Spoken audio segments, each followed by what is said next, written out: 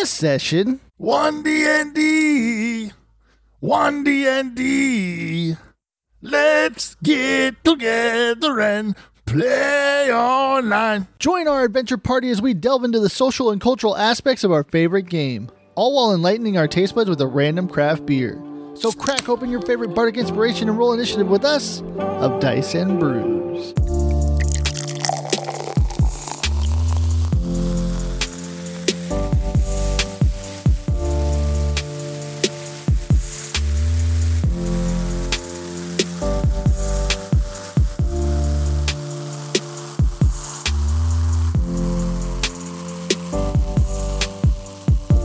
Greetings, fellow adventurers. It's Ben, also known as the Forever DM, back with you with another exciting session of Dice and Brews, where we get a little bit more technical, a little bit more into the mechanics of D&D, and I got some party members to come along with me on this journey.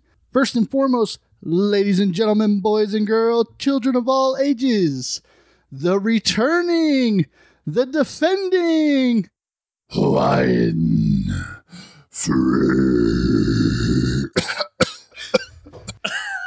Justin. Welcome back to Dice and Brews. I love your attempt. I loved your attempt right there. I love it. That was Gothar. Gothar is, he got a little edgy. Gave him a little bit of bardic inspiration the last time you were on, and he decided to test his metalness. Yeah, guys, it's me, Justin, known as Hawaiian Freak, here to chat some more about D&D.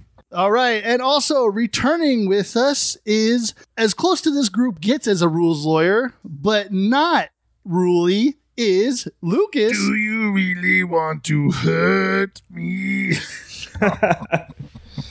Hey, how are y'all doing? It's me, Lucas, here to talk more about D&D. Welcome back to the show. Woo! What's been going on with you guys? How's the week been? I know I'm excited. We got a session tonight going on. Yes, we do. So this will be the first time we actually record a podcast and then go directly into a session. It's going to be epic. I'm excited for very obvious reasons to us, but not to y'all. Mm-hmm. Not yet, right? My daughter Emma has found the Nintendo Switch. Oh, no. Or, oh, yeah. Yeah, so it's quite remarkable because I don't know if you guys remember the first time you guys picked up a true video game console. SNES. And started playing it. But it's kind of fun to watch her reaction to Mario. You know? Oh, she's playing Odyssey? No, she's playing Mario Kart and Super Smash Bros. Okay, cool. But she's a 5-year-old, so she's not really into story just yet. She's all about mashing those buttons. Lucas, what was your first Nintendo game or game that you played on a Nintendo console or a console? On a console, so it was PlayStation 2, and the game was Gun. What's Gun? So, you know Red Dead Redemption? Mm-hmm. Oh, that It was like the very first Red Dead Redemption ever. You know what? There used to be an arcade game. I think it's called Gunsmoke, where you it was the vertical side scroller with the western, and you got the upgrade to the guns. It's kind of like that old airplane game that you played in the arcades with the joysticks, or Contra, kind of when it was vertical. Contra, okay. But you got the different guns. But anyway, there's a villain, and I'll never forget this. When you played the game, it would be on a wanted poster at the beginning, and they'd always have a catchphrase. And this guy's catchphrase was "Bury me with my money," which was pretty cool. I was like, okay, that's cool. But when he killed him and he shot him off the balcony, he's "Marry me with my money." So it sounded like he was saying "Marry me with my money." And I was like, what the fuck is going on with this guy? It's 2022, guys. Come on. There's all kinds of sexualities out there now. But this was like way back in the day. We're talking like 1989, 1991, maybe. You know what? I'm sure they existed back then. It's just acceptable today. The 8-bit recording. Yeah, that's what it is. Pixelated. Yep. Funny thing is like I was doing a lot of session prep today for our session tonight, and I was telling Lucas this earlier. As a DM, you can't be married to your content, really, because I started going through things and how things are going to match up with our other players at our table while focusing on one particular person and how they all marry together. I kind of scrapped everything that I had planned for the last 2 weeks, because our session was supposed to happen 2 weeks ago when we recorded, or last week when we recorded the previous episode of Dice and Brews. Mm. And I went through those notes and I kind of scrapped everything and started fresh. So my brain is going at 100 miles an hour right now because I'm like, what is happening? I don't know if I'm session prepping or if I'm doing a podcast right now. It's okay. I'm drinking an alcoholic beverage. I'm calming down. It's okay. Woosah. You know what? Since we have a lot of technical aspects to go over today, we're going to go straight to the what's on tap and get into these juicy technical bites, because the happy hour of this is going to be even better than the pre-funk.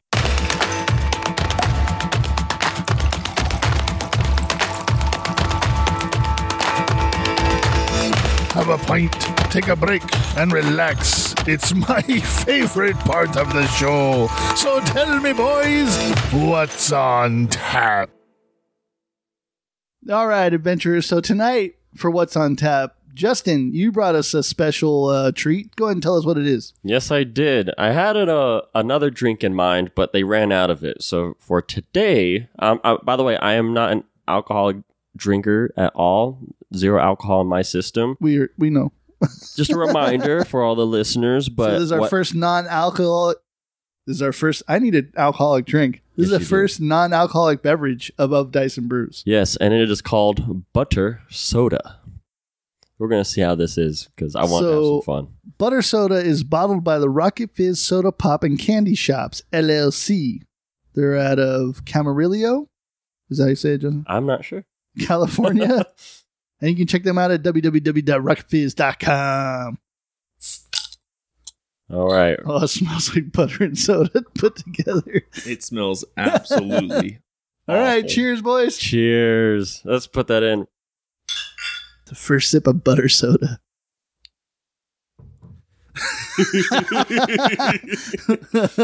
We have gagging going on right now. You know what it tastes like? What? It's not terrible. Yeah, this is fine for me. It's absolutely awful. It's not terrible, I'm going to tell you that much, but it tastes like a movie theater soda. It tastes like a movie theater in a bottle of soda. Yeah, like you got the fizziness and the carbonation of a regular Coke or Pepsi, whatever, with My God. with that sugary butter in it. Not possible to drink that. This is so weird. This is Act 2 popcorn in soda form. The aftertaste right there. What? Can I get a squirt of butter in my popcorn? I mean, in my soda? Now, can you imagine the drink I was going to bring before was the enchilada soda? I would prefer that over this. And it tastes just like an enchilada. It's That's really weird. Now, when you say enchilada, is it like a beef enchilada or just enchilada sauce? enchilada sauce, I believe. This is so weird. No, I don't mind this. Not I don't mind my it favorite, either. but It's weird in the fact that it's not normal, but at the same time, like I keep wanting to drink it to figure out what the hell's going on in my mouth to my taste buds right now. pure sugar, I believe. Pure cane sugar. Pure gagging. Our resident rules lawyer says there's no way you can have butter and soda in the same fucking bottle. Looks like I'm not doing what's on tap next time. So I'm now banned. Justin is now banned. So we're just going to leave Ben to get all the drinks from now on. Yep, pretty much. Well, hold on, that's not how this works. This is a rating system, and we're a party. We come together and we formulate and we collaborate. My taste buds aren't the same as yours. That's why I invited you guys here. So you guys are introducing our taste buds to a new taste. I'm not going to say it's a great taste on either of your parts, but at the same time, it's a new taste. Yeah. We're going to keep going away on the buttered soda, and we're going to get into... They just released the first Unearthed Arcana for the new edition, so-called edition of D&D. They're saying no more editions, but No more additions. Stop it. we'll get into that. The only thing I like more than brew is homebrew. The first release of the Unearthed Arcana for the new revision, we'll call it a 1D&D so they're not doing editions anymore. I feel like they did this document a little bit backwards. I kind of want to start with the rule changes that are in the back as opposed to character creation and backgrounds and stuff like that. Let's start with the spell list. So they have 3 spell lists. They have Arcane, Primordial, and Divine. The look of these spell lists are pretty cool. Like I like how they just limit it to 3 different types of magic. I feel like it's more like you can look at it and find what you need more efficiently this way instead of dividing up into 5 different wizard schools, and then on top of that you have Primordial, and then on top of that you have Divine. 3 prime lists, but I'm also interested to see how they do class spells as well, because the one spell that I think that we all looked for on the Arcane list is not there, and that's Eldritch Blast. Yeah, I was looking for it. I'm a big fan of Warlocks, and it must be a class feature. So do you think, personally, like with them not putting Eldritch Blast on the Arcane list, I know this is done in Unearthed Arcana, I know this is low-level spells, do you think they're going to limit who can have certain spells, like Eldritch Blast? To do that, they would have to put... Multiclassing, I'm assuming, is still going to be very much a thing in 1D&D. I feel like it's going to be more of a thing with all the customization that you have going on. I feel like they're not going to limit multiclassing as heavily as it is right now. So to get then... Eldritch Blast, maybe it's not a level 1 feature for Warlocks, you know? Maybe that's a 3 to 5 feature. So once you dive in, the bread and butter soda of Warlock is no longer a cantrip? It very well could be, or it still could be a cantrip and it's just unlocked later. That way, it forces people to singular class into Warlock instead of do that one level dip that a lot of people do. Yeah, well, I feel like Warlock. I don't know about you guys, but I feel like Warlock is like the most multi-classed class to dip your toe into. That or Fighter. People love the Action Surge and people love the Hexblade. It's just the two biggest things. And then on top of that, you get on the Fighter and on the Warlock, you get those abilities right at first level. You don't have to wait so they dip 2 levels for the Action Surge on the Fighter. Okay, you are correct. I'm sorry. So just like, then that's why they dip Rogue so you can get the cutting action. Mm-hmm. I don't know. That's interesting. I'll be interested to see what happens with Eldritch Blast and its either continued popularity or diminished popularity moving forward. That's scary. The next thing that I want to dive into is tools. And it looks like that if you're proficient with the tool set now, you get to add your proficiency bonus to the ability check. And then on top of that, if you have proficiency in the tool that you're using, you also get advantage on that check. I love the idea that they're making tools more proficient and more significant in this game, other than just Thieves' tools. Yeah, I mean, at least playing, I don't really think too much about the tools when it's there when you make the character creation, but then it's just whatever it's after. Gone, yeah. And I think tools being a prominent part of your background and what tools you're proficient in also makes it a significant part of your character. I mean, they're really diving into like backstories and building characters, and this just seems to fit perfectly. I mean, the only real tools that I remember ever having to use is tinkering tools and thieves' tools. Mm-hmm. Yeah, I think that we're going to see a lot more things come up with tools. I think they're making them a more prominent part of the game, and I like that. I also like the fact that every tool set is the same price. Honestly, that's another thing is like they're making gaming sets, instruments, tool sets. Instead of a bunch of random ass prices, they're all one different, or like gaming sets are one price, musical instruments are one price, tool sets are one price. They're all one price. It's so much easier for a DM to be like, yeah, you can have that for 15 gold. Yeah, you can have that for 10 gold, as opposed to, let me get into my book and see how much a dice gaming set costs. Right. Just fucking make it one price. The next thing that I want to get into about this PDF is the D20 test. I like the fact that they're using this as a combined term for attack rolls, saving throws, and then ability checks. You don't have to say all 3 of them when you're trying to describe to somebody like, hey, how does one do this? Well, you got to make an ability saving throw. You can just say it's a D20 test. I don't know. It puts a little mystery out there, right? Because now you have to say, are you adding my strength to it, DM? Am I adding my dex to this DM? Okay, so the way I read the D20 test is like, you know how in books or in modules they say, roll a D20 to determine blah, blah, blah, all 3 of these things, saving throw, ability check. When you're talking about a certain thing, like an ability check, then a DM can be like, hey, look, I need you to roll this for an ability check for this, strength check or whatever. Mm-hmm. The fact that they're calling D20 tests as the umbrella term for all 3 of these is so you can describe, I think, better how to use the D20 or how D&D uses the D20. Easier for other people to comprehend as opposed to a check. It's a test. Mm-hmm. This will be mainly for newcomers then. I'm thinking it's more of a streamlined thing as opposed to a rules change or anything like that. It's just giving it a universal term now. Okay. It's not the most favorite thing in the book. I feel like it's kind of like ribbon feature. It's just, I'm going to say it this way now. Mm-hmm. And for me, I think it's always a little bit better to say, hey, give me a strength saving throw. Or, hey, can you give me an acrobatics check? You know the best thing about that is? What? You're the DM. You're God. You are God. You can use whatever term you want to. Just be prepared to use D20 test. Okay? Yeah, for me, I'm just like on the fence on that side of it. So. Yeah, it's neither here nor there. I just thought it was interesting that they made a one word to rule them all. Let's talk critical hits. It seems to be a juicy subject between YouTubers and podcasters galore. They've nerfed some classes into the ground. Mm-hmm. I don't know about that because they've nerfed monsters completely, and I don't think that's a bad thing, to be honest with you. Now you're ensured that your big bad evil guy or your monsters aren't getting one-shotted by players that just run rampant with smites. Sneak attacks. All that stuff. So weapons and unarmed strikes, just roll the weapon or strike damage a second time. No smite, no sneak attack, no spells, no monster crits. I rather like this. I like this a lot, actually. Explain. To me, it feels more organic. To me, it feels a little bit more down to earth. You get that feeling of level 1 threat the whole way through a campaign now. You don't have to go to astronomical amounts of hit points for your monsters or hit points for your characters to get that nice down home D&D feel. I feel like higher level campaigns now are more obtainable because the damage that you're pumping out isn't astronomically large.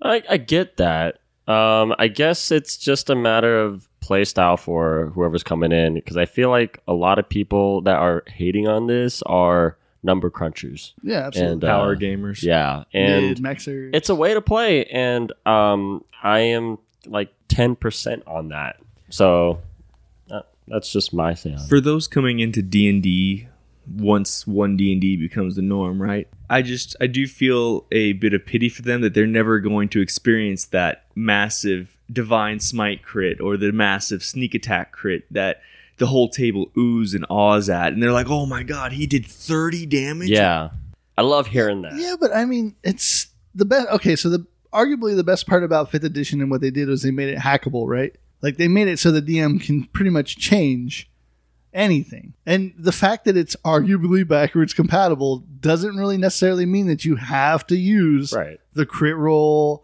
the D20 test, any of this stuff. I think people miss that small disclaimer part in the beginning of the DMG or the player's handbook that says, these are strictly optional rules. Your DM is the final word, blah, blah, blah. It's however your DM wants to run the table. Would you call DM a god? Something like that. He definitely doesn't drink butter soda. No. It ruins his figure. The next thing that I want to get into is conditions. I really like what they did with Grappled. I really like the fact that Grappled has consequences now. You can't just sit there. I feel like it's a wrestling match right now with Grappled where two people are grappling and they're just like straight punching each other over and over again and nothing happens because of it. So now your attacks have disadvantage on anyone except the grappler. Before, I don't think that was a thing. You could attack anybody, you just couldn't move. Is that what I think that was it. Yeah. Yeah. Mm-hmm. And then on top of that, you are movable by the person grappling you. They can drag you. They can carry you. The only problem is that they suffer the slow condition, which we'll talk about in a little bit. And then to escape it, it's a dexterity or strength D20 check at the end of your turns. D20 test, sorry. There you go. I'm combining the two now. I'm trying to get into the new groove, you know?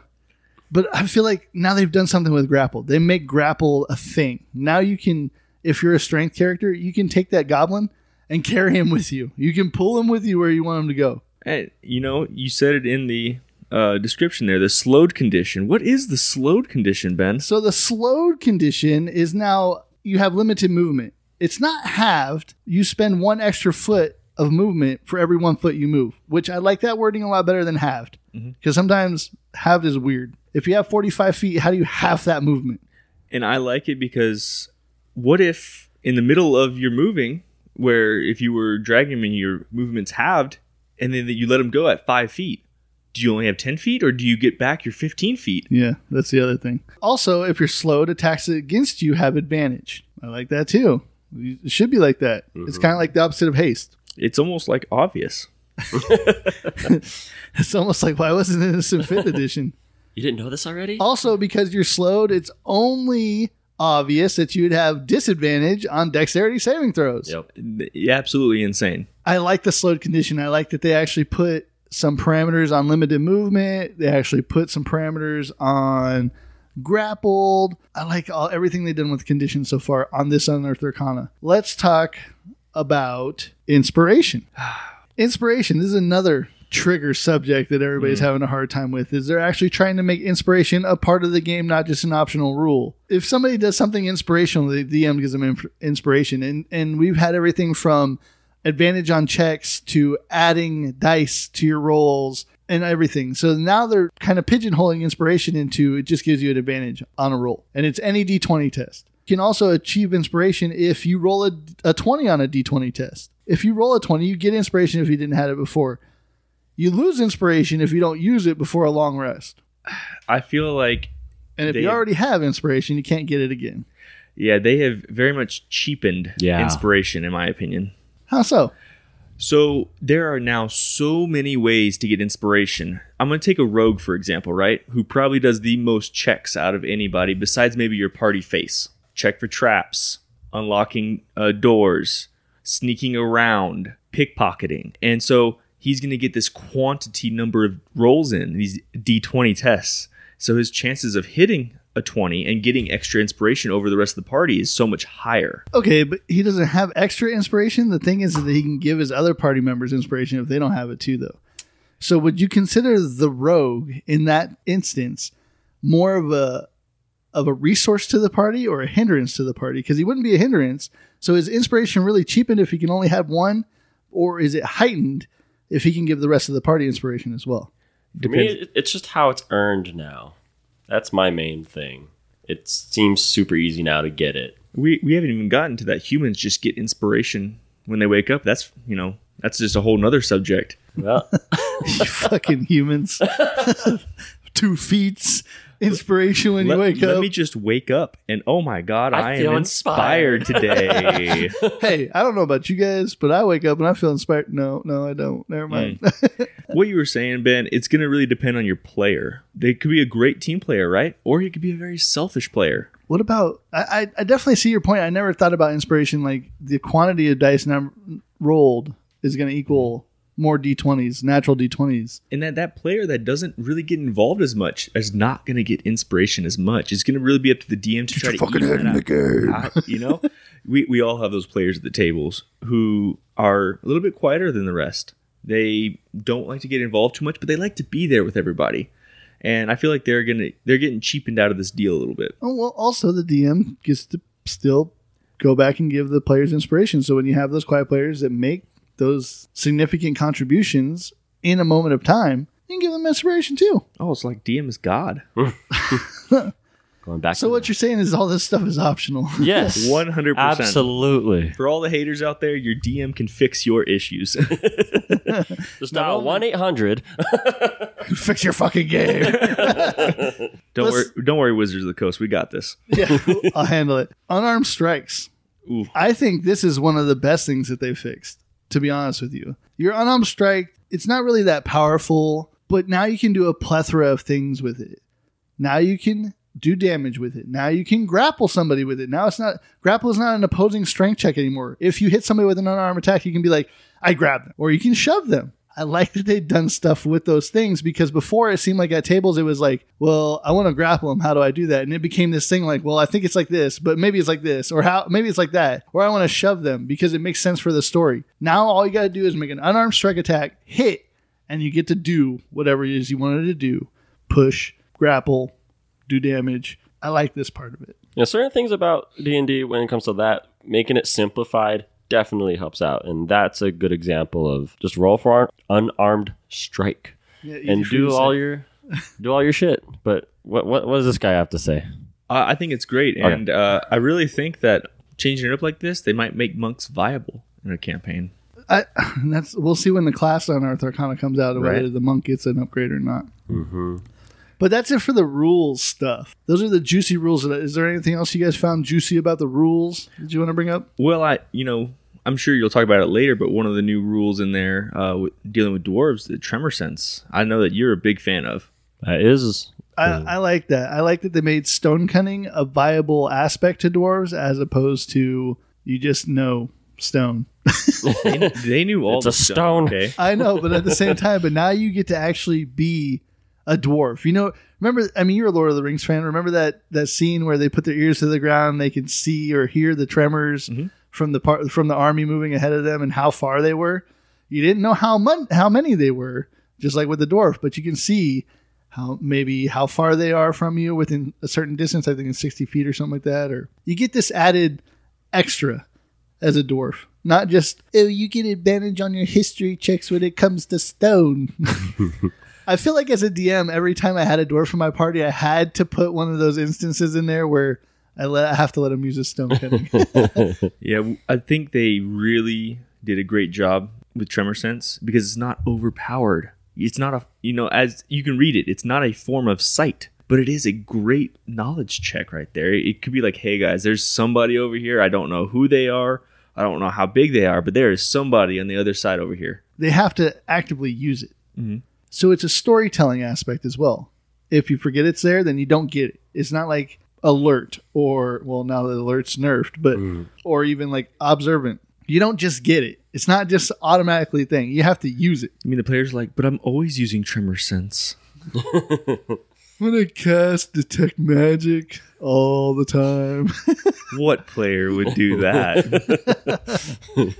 So, yeah, I definitely like what they do with Tremor Sense. How do you guys feel about them taking away the different types of dwarves, the different types of halflings, the different types of gnomes, but also giving still 3 types of elves? It's kind of a little weird. I missed that part when reading. I didn't know that was. Yeah, they kind of nerfed Dwarf in the ground, specifically Mountain Dwarf, which was like the greatest race in the game. Yeah, well, that was like the most OP race in the game. So, the dwarfiest dwarf now, right? Yeah. And and then they also you have 3 types of elves, 3 types of 3 types of ardlings, 3 types of tieflings. So you have 3 types of things. But then you're going to get only 1 type of halfling and 1 type of dwarf. See, I missed that part. I didn't know they just made it 1. Yeah, just 1. 1 dwarf to rule them all.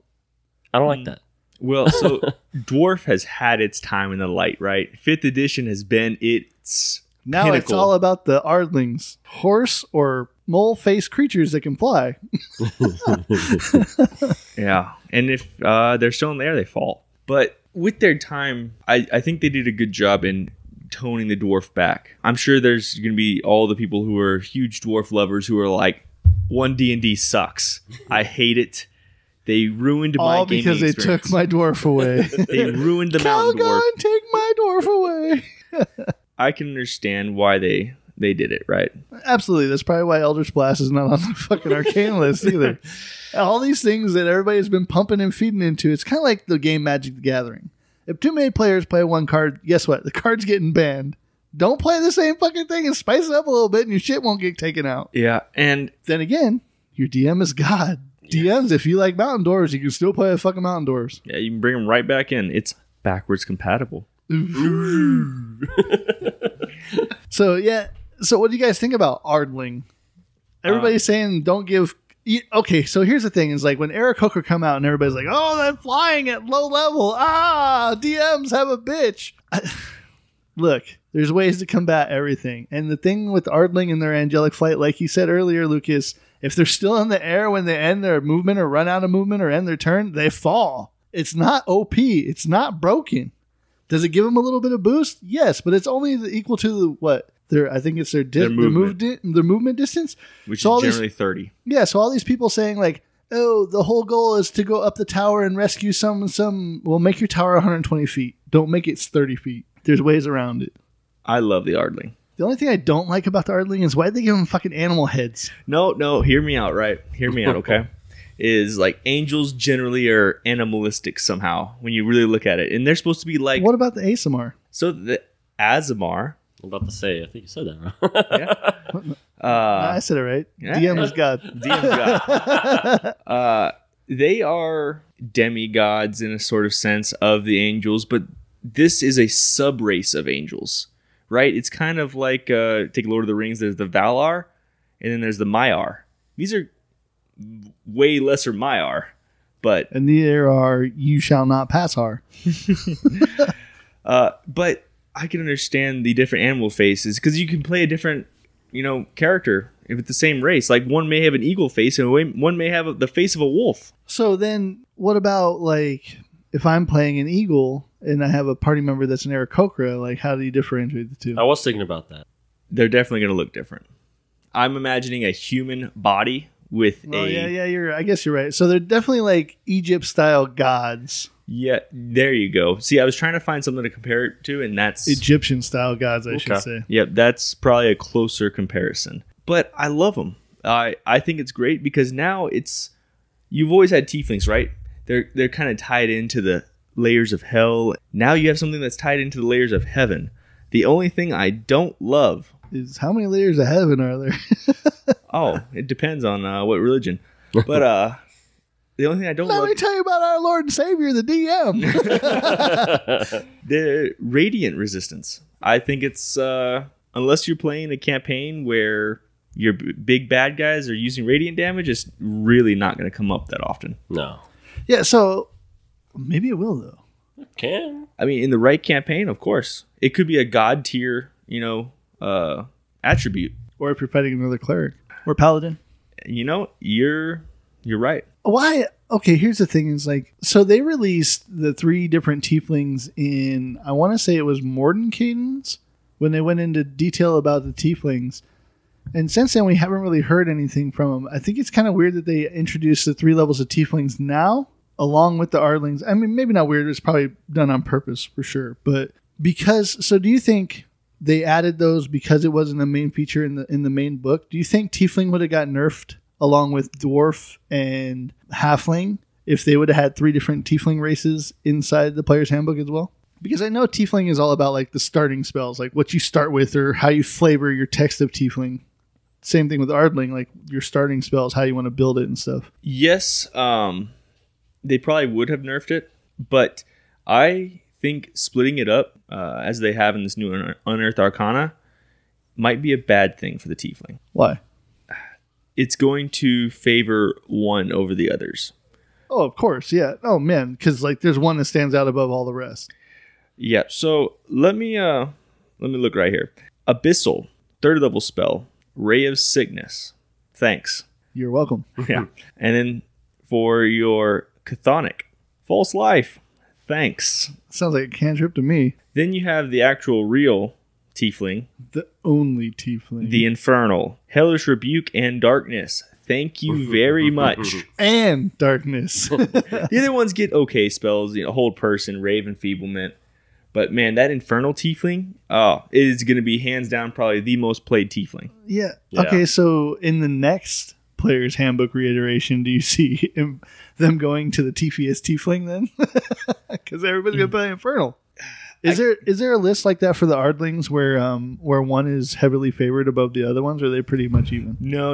It was definitely favored as well. And so this is going to fall into more of your power gamers, right? Mm-hmm. They're going to really break it down, really look at it. And with the Ardling, you have the Exalted, Heavenly, and the Idyllic. And they also come with their own spells, Thaumaturgy, Light, Guidance, Divine Favor, Cure Wounds, Healing Word, and like Lesser Restoration, Zone of Truth, and Animal Messenger. Jeez. In my opinion, probably The Heavenly is going to be the most played. It's going Yes. to be your power gaming healer. I'm going to be an Ardling life cleric with the medic background, and I'm going to I get these bonus ones. Or is it Heavenly? I'm going to be a Heavenly Ardling cleric, life domain cleric with the healer background. Boom. so. I win. Nobody dies. Yeah, I think that is one of the faults in them is these spells. If they really wanted to not have one heavily weighed over the other, they should have just left it up to the players to decide. I think that's where they're missing the mark, and I think that's why I'm talking about these 3 different choices. Is why don't they just give them, listen, here's your elf, pick one of these spells, or pick one of these sub racial feats that you get. If you're a halfling, here's your halfling traits that you get. Pick some. They want it. The whole aim of 1D&D is to make it more customizable. Make it more customizable. Stop pigeonholing people into picking certain things when you know damn well that the other things aren't as powerful as one. I'm just looking at it as a new player. It would help when you don't know what to make, and then it starts clicking to you once you see those kind of levels. You You're can like, connect oh, the now I dots. can see I can do this and this, versus having a whole list. They're like, I'm too overwhelmed. I don't know. Yeah, That's the only thing I can see a benefit. But otherwise, I I think- agree. Just make the whole list and pick. And you But decide. also going back to the DM as God, I think that if I was going to have a person pick Ardling or Elf or Tiefling, I'd be like, pick one of them. Just pick one. And then at their next level hit, pick one that fits your character. You don't get these automatically. You just got to pick one. Whatever one fits you. And we all know Unearthed Arcana, subject to change. You don't think so? I think this is already written.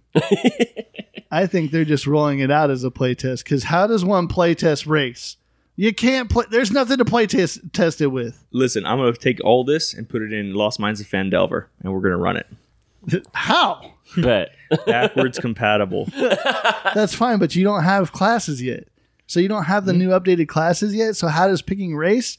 And then you pick class, and right now classes give you ability scores too. So guess what? Now your fucking 1D&D characters on this Unearthed Arcana are OP as shit. This is not playtest. This is already written. No, I get you, Ben. I can see that as well. But I also think that they're exposing it to people like a playtest, so people have time to digest it. How many people did you read or write, or how many people did you read or watch videos on that were just flipping out about fucking, oh my God, 1D&D is going to fucking ruin the world. There is a lot of hate going on for it right now. And most of it's clickbait, let's be honest here. Most of the YouTubers. I mean, it's the hot subject right now. Why do you think I'm doing an episode about it? Of course. But it's still an improvement. Like, you look at this, they listen to their community, right? They better be listening to us right now. And they're fixing things. Take a look at your feats. They fixed a lot of the feat issues. I think Alert is 100% better. What do you mean you can't be surprised ever? Well, surprise was never really a part of the game with their initiative system, how it was anyway. So I agree with you, and I do like the fact that now going back into the characters, now that we finished with the races, is they're making backgrounds relevant. How many times when you're creating characters do you worry about class, race, and you're just like, well, I want this skill, so I'm just going to pick this background because it doesn't make any sense, and this is what I get. Now with backgrounds, first of all, you can create your own, which is amazing. Create your own fucking background all the time. Do that. Also, you can do half races. Create your own half race. You can make them look however you want, but you can have the abilities of one race. Amazing. That's also why I think they should have done that.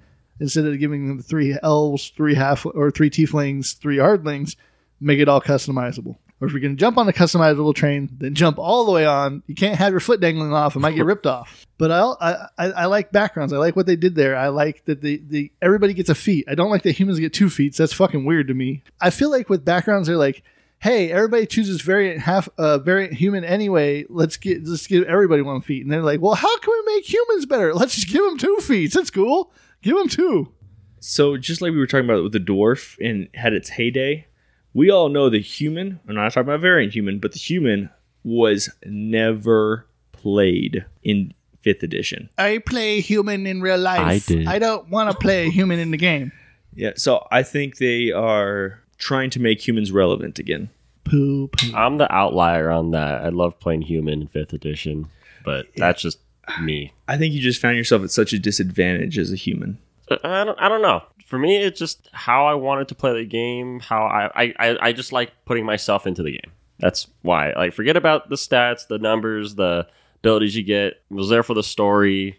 That was my take on it. That's why I'm an outlier on this. When it comes to actually, like, Yeah, you're the exception, not the rule. yeah.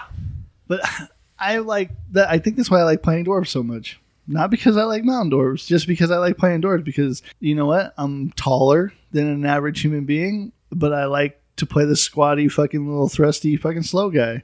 It's just the way I roll with a huge ass beard. It's I like confirmed that Ben's part. a power gamer. He went Mountain Dwarf every time. Observant mountain dwarf, Gloomstalker Ranger. But I will agree with the backgrounds with you. And I'm excited for some of these because they make sense.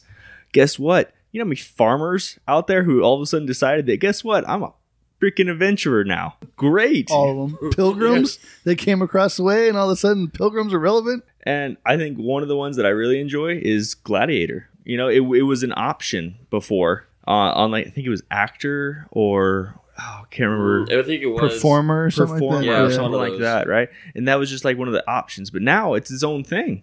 I do like the fact that these feats that they've given us are first level feats, and some of them are repeatable where you get better advantages as you stack them, and some of them are just level 1 feats. I don't feel, going through this list of feats without getting into great detail on them, that any one of these is busted, broken, going to get chosen one above everything else. The only problem that I saw was if you are a halfling with luck, and these are Power Gamer things coming out of me, you're a halfling with luck, and then you choose lucky. This also leads into the inspiration thing. How many fucking inspiration points is this guy going to be able to hand to the rest of his party?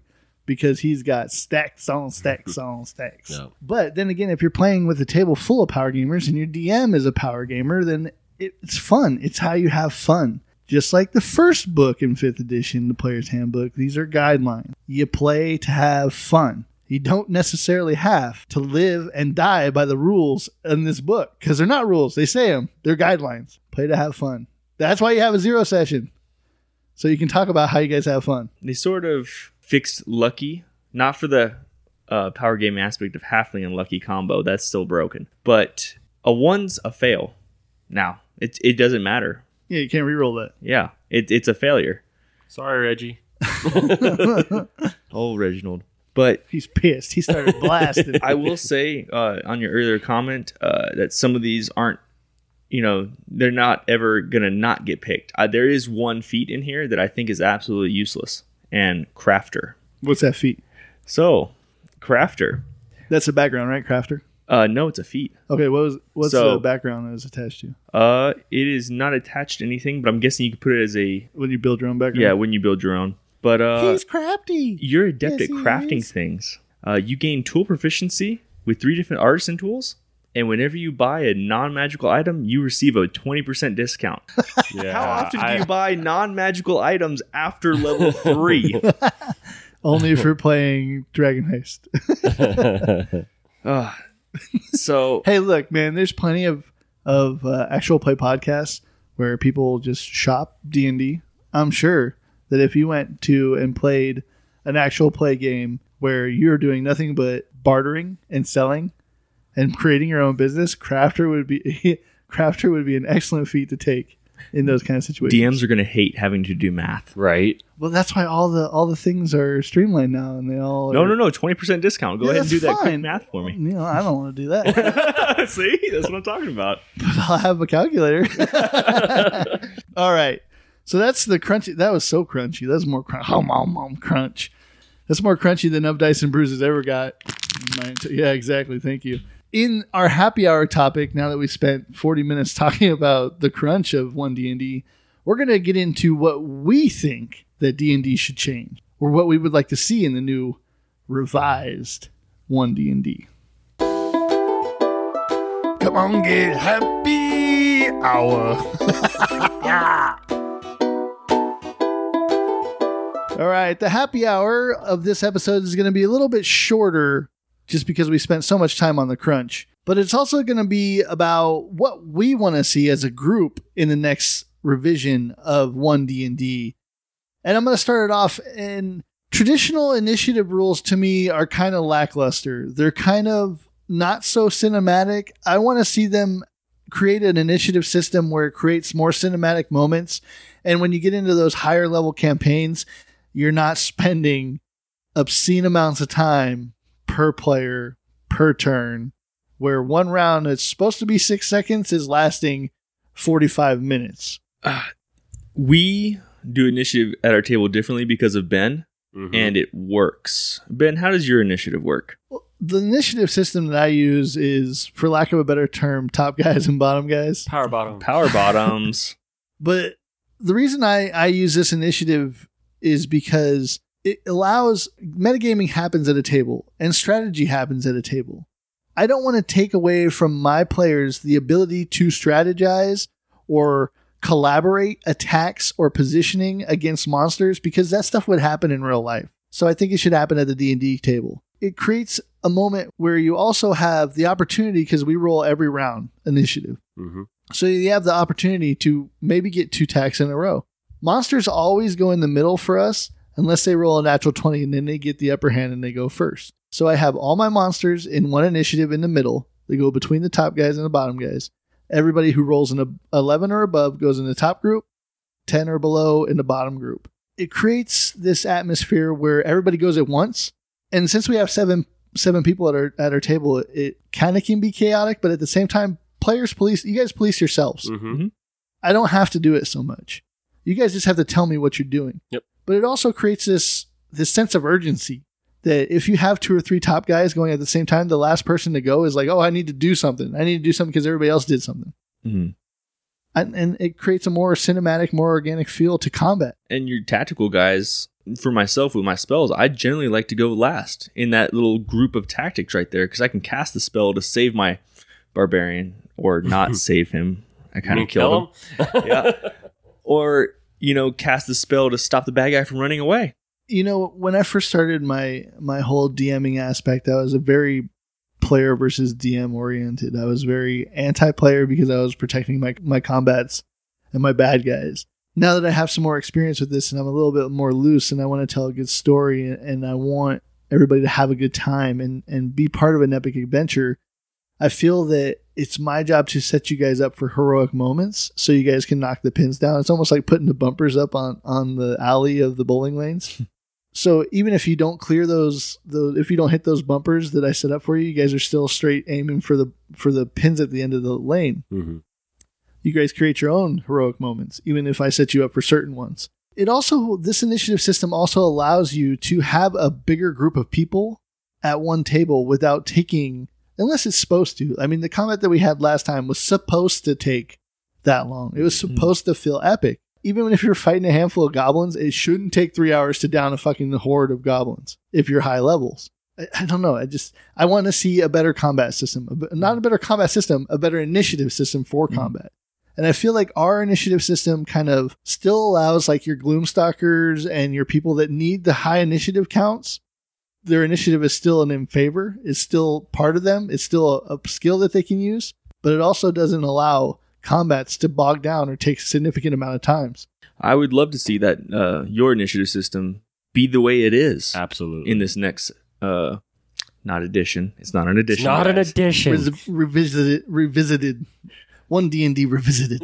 But no, it's definitely something that needs to be worked on for your bigger groups. For your smaller groups, your 3 to 4 players, obviously the regular initiative can work just fine. By the way, 1D&D, our initiative thing that we do, it's patented. You must pay us to use it. And here's the thing is, like, I'm sure that people are going to nitpick this initiative system just like they nitpick everything, and they're going to be like, oh, you're going to run into problems here. But that's why I'm leaving it to game developers to be like, hey, give me a better initiative system, because this is what I came up with my own guys. This is what I want to play like. Do something better so it's not broken eventually. Also, rolling every round, it kind of gives you... How many times do you roll initiative and you're like, oh, I'm bottom again. I'm like 4 The whole again. entire, yeah. Like it's kind of sucks when you only roll one initiative. And I feel like there's ebbs and flows of battles where it should feel more organic like that, where rolling initiative every round should be looked at for as like, yes, I get to do this again. There's a chance that I can be faster this time. There's a chance that I can go first now. Or I can land a killing blow on the bad guy that's almost dead already. It just gives you more of a reason to be excited for initiative. Yep. I really hope they also, as you were saying earlier, sort of fix the CR system. Yeah, to me, CR is a broken system as it is. Like, I don't think... It's just all off. Challenge rating, it doesn't match up. It doesn't match up with the combats that you want to produce. It doesn't match up with the difficulty level that you want to see everything at. I think that they should do 3 different stat blocks for every monster. An easy, a medium, a hard.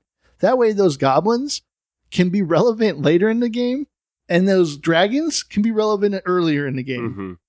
That way, when you have one-shots or you have those experiences when you're introducing new players to D&D, they can fight the dragons. How many of us has actually fought a fucking dragon in this game that we call Dungeons & Dragons? I have never fought a dragon. Really? Never.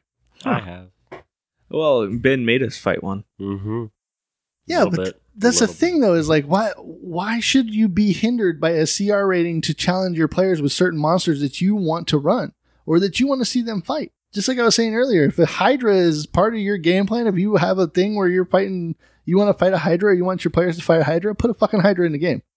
There should be a rule set for that. There should be a stat block for an easy Hydra or a 3 to 5 level Hydra. I don't think it's that hard to do for all the monsters. I don't think it's that hard to do either. And also, because of the monster manuals, and I'm just going to say it, Wizards of the Coast, you need to release more than one monster manual because everybody else is doing their monster manuals, and they're better than your monster manuals. Release your monster manuals. These monster manuals should be tomes of like 300 books, in my opinion, because the best part, you know which book that I would buy first out of all the books? I would buy the fucking monster manual because that's like a read in itself. That's a tome of knowledge that you're like, ooh, and it spurns ideas for new DMs and players and everything else. I know a lot of players that were introduced to this game via the monster manual first as opposed to any other book because their parents found it at a flea market or a secondhand bookstore and started flipping through and seeing these awesome pictures and they were artists and they were drawing and got handed this book like, here, you like medieval and monsters and fantasy and shit like that, read this book. You can't make a campaign without it. Mm-hmm. It is a crucial thing in every homebrew setting. You can get the free rules online. You can get the free stuff online for character creation. It streamlines it. If you have D&D Beyond or any other virtual type character creator, you don't need it. What you do need is you need those stat blocks because there's only a certain amount of stat blocks available online for free, especially if you want to run those beholders or eye tyrants or crazy monsters like that. Tarrasques. That's another thing. Is like, who's ever fought a Tarrasque? Like, Never, come on. Not once. But I also want to see, like, when I say hard stat blocks, I want to see those obscene monster stat blocks again for higher levels. I don't want to see a nerf Tarrasque like they have in 5th edition. I want to see it all. And I don't think, like you just said, Justin, I don't think it's going to be that hard. Even if you just have the regular stat block as it is now, and all the damages and ability scores are in parentheses in different colors, right next to each other. Color code it. You mean like a green, yellow, and red? Exactly. And it doesn't take, you don't have to change the abilities. All the abilities can stay the same. It's just the damage produced by those abilities. I don't think it'd be that hard. Not at all. You know what? We're going to start our own company. We're going to make this system ourselves. The Power Bottoms. You know, Ben, something that I am really hoping to see in this next session, or this next What do you call it? edition. It's a new edition, okay, guys? Said the word. Go to jail. It's a new edition. New edition. What? Just read it. It's a new freaking edition. Is we all talk real shit about the monk. And I would love to see an overpowered monk in this next writing of D&D. I want to see the monk do a D12 of unarmed damage. I want him to be able to not have to use key points for everything he does. Or give him more key points. I want to see a monk that he's walking out there shirtless in some sandals. And he is about to kick this dragon's ass. That is what I want to see. I don't disagree with you that the monk needs some later level powering up. He needs to level up in the later levels. In the first couple levels, the monk is pretty OP. Mm-hmm. But he definitely fades off. Just kind of like certain magic spells fade off and they're not really relevant in the later gaming. That's another thing. Aside from the CR level, stagger your spells and level your spells up a little bit. But the monk definitely needs some ranger treatment that the ranger got like halfway through. The revised ranger. The revised ranger. That's another thing is when you go into this book, the revised ranger better be the ranger. Don't revert back to that other bullshit. Speaking of reverting, I don't understand why you release Tasha's and Fizzbands and fix things, and then when you release this Unearthed Arcana, we go back to the way that they were in the first place. We're looking at you, Dragonborns. I don't understand it. They really walked backwards with the Dragonborn. If y'all have not read it yet, Fizzbands fixed Dragonborns for us, with their breath weapon specifically. All right? Well, they made it cool to play a dragon. And because they made it realistic. Guess what? If you're playing a fighter Dragonborn, who has 3 attacks eventually, he's going to get in 2 sword swipes and then breathe fire on you, or ice, or he's going to throw poison at you with his breath attack. And when you read the UA, guess what?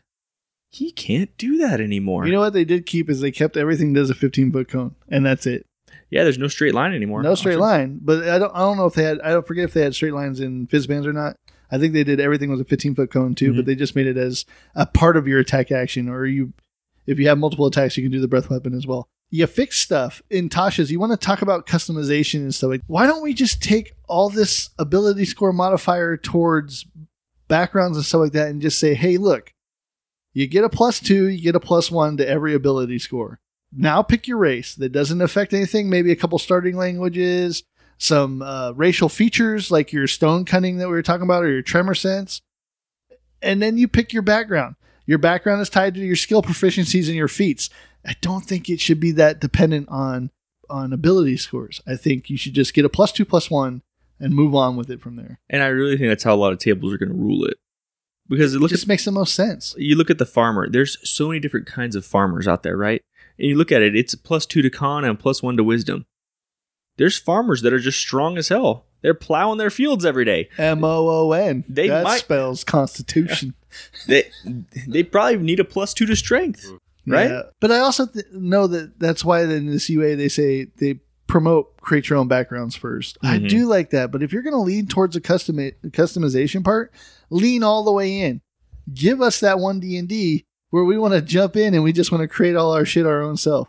I think that's the best part about this game is the fact that you live outside the boundaries. You're not structurally obligated into one thing. But then again, they want to create elements. And I hear you guys saying, not you guys particularly, but other guys saying like, it's for new players. It's for new players. If you have an elevator pitch where they're like, hey, you want to play this game where you can be absolutely anything you ever wanted to be and do anything you wanted to do, and there's abilities that you get, and you got a list of this stuff that you can choose and maximize your proficiency and blah, blah, blah, blah. I'd much rather play that game than you giving me a list of fucking backgrounds and step by step that says, oh, you can only do this. You're either all in or you're not, Wizards of the Coast. Come on now. Come with me. I got some candy for you. Whoa. Or some buttered soda. There you go. It's disgusting. It's delicious. It wasn't bad. Speaking of buttered soda, All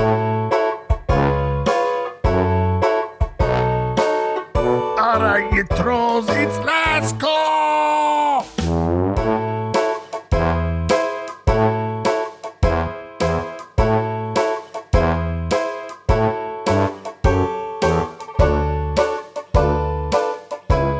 all right, adventurers, it's last call. And once again, we are doing buttered soda by Fizz Pop. Rocket It's Fizz. Rocket Fizz, not Fizz Pop. Rocket Fizz, soda popping candy shops. Buttered soda. You know, the first time doing a non-alcoholic beverage on Of Dice and Brews, expanding our horizons a little bit, dipping our toes, my toes, into some extravagant extreme soda. The buttered soda wasn't terrible. No. I've had worse things, like Pog. You're saying this is better than Pog. I'm saying that this was better than Pog. Oh, you're Did you insane. finish your pog drink? Yeah, I did. Okay. I'm not one to waste, but honestly, buttered soda is going to get a 2 out of 4 from me. Justin, what do you think? Out of 4, you said? Out of 4. Yeah, I agree with you then. 2 out of 4. For me, when I'm tasting it, like I love trying out weird soda. It's the way I drink away from alcohol. It's kind of like customizing your character in D&D. But I'm tasting mainly the sugar and just a hint of butter. See, I was getting a mouthful of butter, and I even feel like my hands are greasy now. Like you just eat buttered popcorn, and you're like, I need to wash my hands 3 times because there's just butter all over the place. It's a fun drink to try out, but nothing you're gonna stock in the fridge forever. This is just a party drink. Absolutely. That's why they only come in 4-packs, correct? Oh, they come in singles. I bought 4. Oh, you bought 4 singles. They don't even come in 4-packs. He bought 4 singles. They had the case after I bought the it. choose your case. Yeah. Oh, I see it.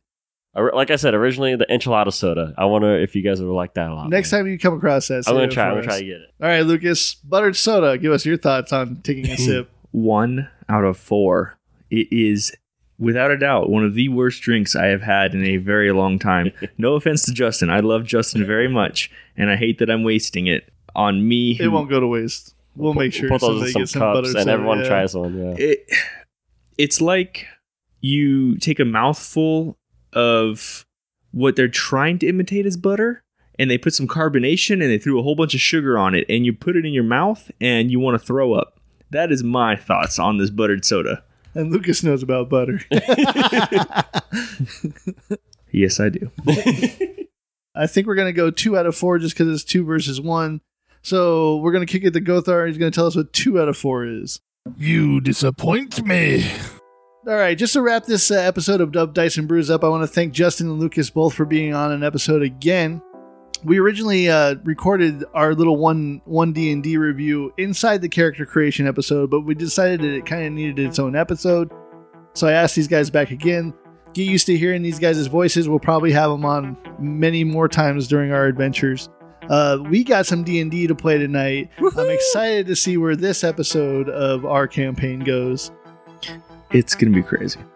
TPK. Yeah, and just to go back and reiterate, man, DMs, when you have a plan, just stick to your plan. My brain is so fried right now from trying to come up with a new adventure in one day. Panicked laughing.